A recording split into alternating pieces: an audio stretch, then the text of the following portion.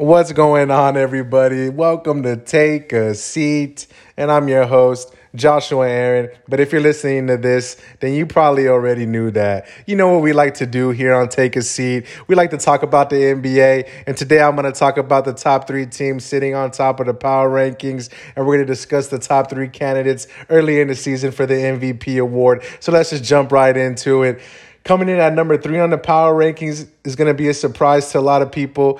16-9, the New Orleans Pelicans. Look, Zion Williamson's healthy. A couple years back when he was healthy, he led the league in points in the paint. Brandon Ingram can get his anywhere on the court, and CJ McCollum does his thing. He was a nice pickup for them a few years back. Number 2, the Milwaukee Bucks. Doesn't come as a surprise. Greek Freak is one of the best players in the NBA. You could argue that he's the best. NBA champs 2 seasons ago. You know that they're going to stay competitive as long as he's on the team. And coming in at number 1, the Boston Celtics. They made the finals last year, lost to the Warriors. Jason Tatum, their best player, didn't play too well. He still hasn't forgiven himself for that. And that's why right now they look like they're hungry. They want to make it back. Looks like they have something to prove, and they want that championship. And that takes me to people who are sitting atop the MVP ladder board. And let's just go from 1 to 3 because I brought up Jason Tatum. He sits the very top of the list. He's hungry. He wants it. And like I said, he feels like he let his team down last year in the championship, the games where it mattered most.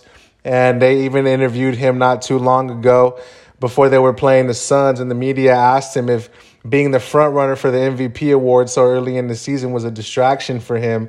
And he said, and I quote, "It's not a distraction.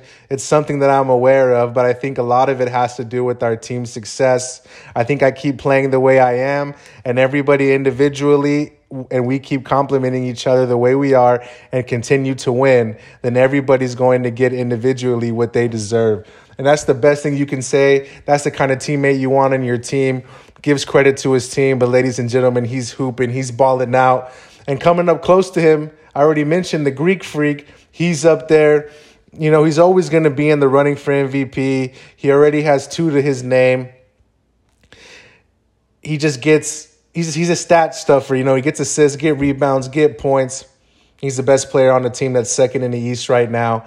And then a player that's right here in our own backyard in the DFW, Luka Doncic. And I have to say, guys, if you haven't gone out to see him play, whenever they play here in the American Airlines, you need to buy tickets. It's a show out there. They're 10-3 at home this year. They struggle on the road, but when they come to town, they get dubs. And he's just so exciting to watch. Luka himself leads the league in points per game. So like I said, you know, get out there, watch him score buckets. And, you know, it's been fun talking about this with you guys, this short little podcast. Take a seat. Joshua Aaron, you know what it is. You know what we like to do here.